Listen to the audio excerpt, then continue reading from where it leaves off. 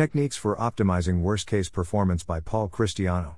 Welcome to the Nonlinear Library, where we use text-to-speech software to convert the best writing from the Rationalist and EA communities into audio. This is Techniques for Optimizing Worst-Case Performance, published by Paul Christiano on the AI Alignment Forum. If powerful ML systems fail catastrophically, they may be able to quickly cause irreversible damage. To be safe, it's not enough to have an average case performance guarantee on the training distribution. We need to ensure that even if our systems fail on new distributions or with small probability, they will never fail too badly. The difficulty of optimizing worst-case performance is one of the most likely reasons that I think prosaic AI alignment might turn out to be impossible, if combined with an unlucky empirical situation. In this post I want to explain my view of the problem and enumerate some possible angles of attack. My goal is to communicate why I have hope that worst-case guarantees are achievable. None of these are novel proposals. The intention of this post is to explain my view, not to make a new contribution. I don't currently work in any of these areas, and so this post should be understood as an outsider looking in, rather than coming from the trenches. Malign versus benign failures and corrigibility. I want to distinguish two kinds of failures. Benign failures, where our system encounters a novel situation, doesn't know how to handle it, and so performs poorly. The resulting behavior may simply be erratic, or may serve an external attacker. Their effect is similar to physical or cybersecurity vulnerabilities. They create an opportunity for destructive conflict but don't systematically disfavor human values. They may pose an existential risk when combined with high-stakes situations, in the same way that human incompetence may pose an existential risk. Although these failures are important, I don't think it is necessary or possible to eliminate them in the worst case. Malign failures, where our system continues to behave competently but applies its intelligence in the service of an unintended goal. These failures systematically favor whatever goals AI systems tend to pursue in failure scenarios, at the expense of human values. They constitute an existential risk independent of any other destructive technology or dangerous situation. Fortunately, they seem both less likely and potentially possible to avoid even in the worst case. I'm most interested in malign failures, and the narrower focus is important to my optimism. The distinction between malign and benign failures is not always crisp. For example, suppose we try to predict a human's preferences, then search over all strategies to find the one that best satisfies the predicted preferences. Guessing the preferences even a little bit wrong would create an adversarial optimizer incentivized to apply its intelligence to a purpose at odds with our real preferences. If we take this approach, incompetence does systematically disfavor human values. By aiming for corrigible rather than optimal behavior, see here or here, I'm optimistic that it is possible to create a sharper distinction between benign and malign failures, which can be leveraged by the techniques below. But for now, this hope is highly speculative. Amplification. I believe that these techniques are much more likely to work if we have access to an overseer who is significantly smarter than the model that we are trying to train. I hope that amplification makes this possible. It seems realistic for a strong overseer to recognize an input-output pair as a malign failure mode, though it may require a solution to informed oversight. So now we have a concrete goal: find a model that never gives an output the overseer would diagnose as catastrophically bad. Historically, researchers in the AI safety community have been extremely pessimistic about reliability. I think part of that pessimism is because they have been imagining working with models much smarter than the overseer. Techniques.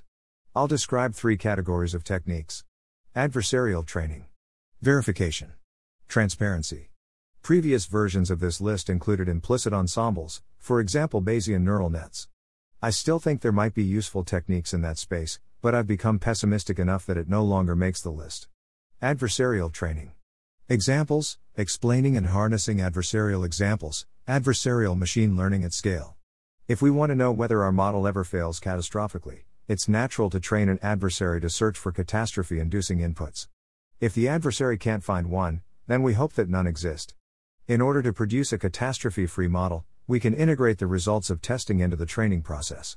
The basic problem with this strategy is that no matter how hard you test, it's always possible, realistically, it's likely, that there are possible failure cases your adversary didn't notice. For example, suppose that it takes 2 seconds to find the nth failure. Because nature will be many times more complex than our training procedure, it's inevitable that there are many types of failures that nature can find but we can't. We can attack this problem by trying to make the adversary's job easier. Some possibilities.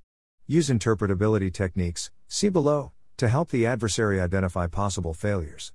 Use interpretability to expand what counts as catastrophic. If the adversary can get the model to think in a way that looks like it could lead to catastrophic behavior under different situations, that could count as a success for the adversary.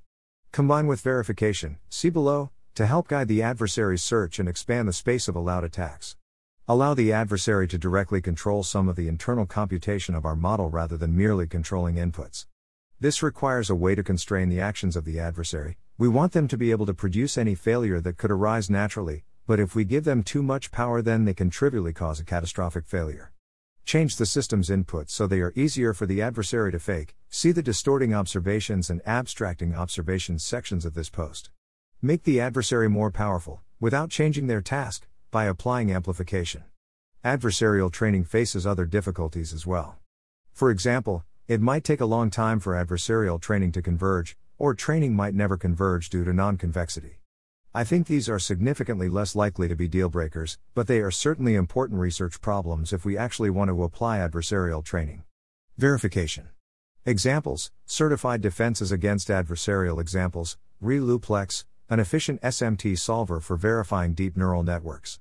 In verification, the goal is to find a certificate that there is no input on which a system behaves badly. Verification has, at least, two problems. Complexity. It's really hard to verify properties of a computationally interesting model. Specification. It's unclear what we should be trying to verify. Handling complexity is definitely challenging.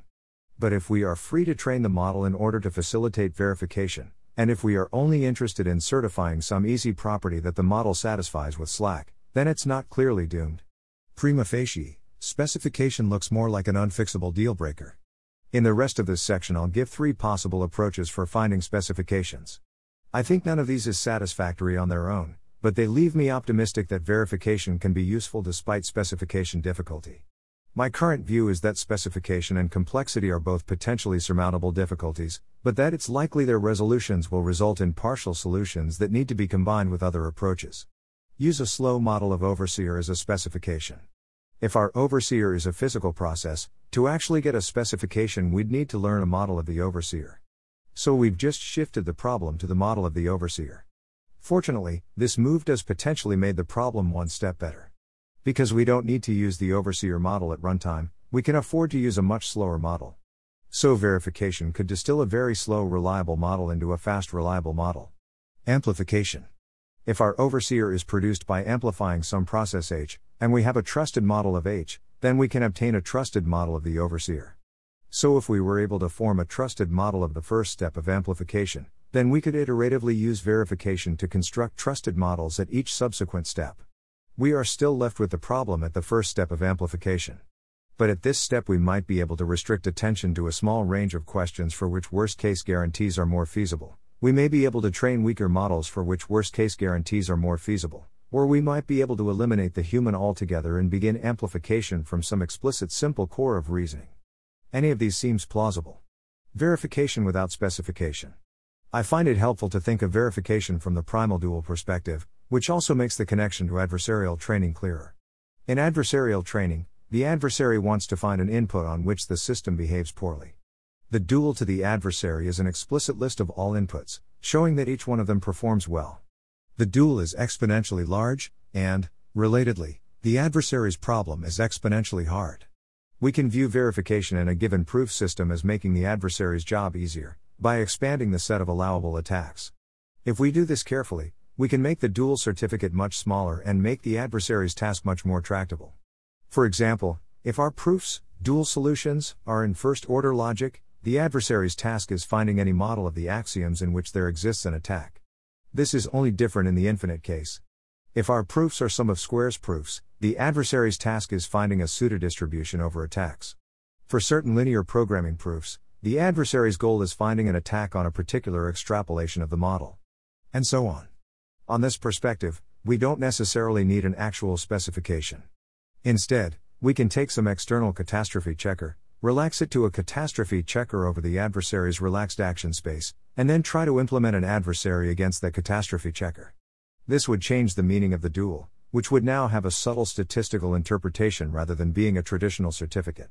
Transparency. Examples: feature visualization, deep inside convolutional networks. While training a model, we are free to look inside and see what it's thinking. If we could actually understand those thoughts, we might be able to more easily predict under what conditions it would fail malignantly. A weird example: suppose that human evolution was part of an alien project to train a mathematician, and some humans are extracted from our simulation and trained to solve alien math problems.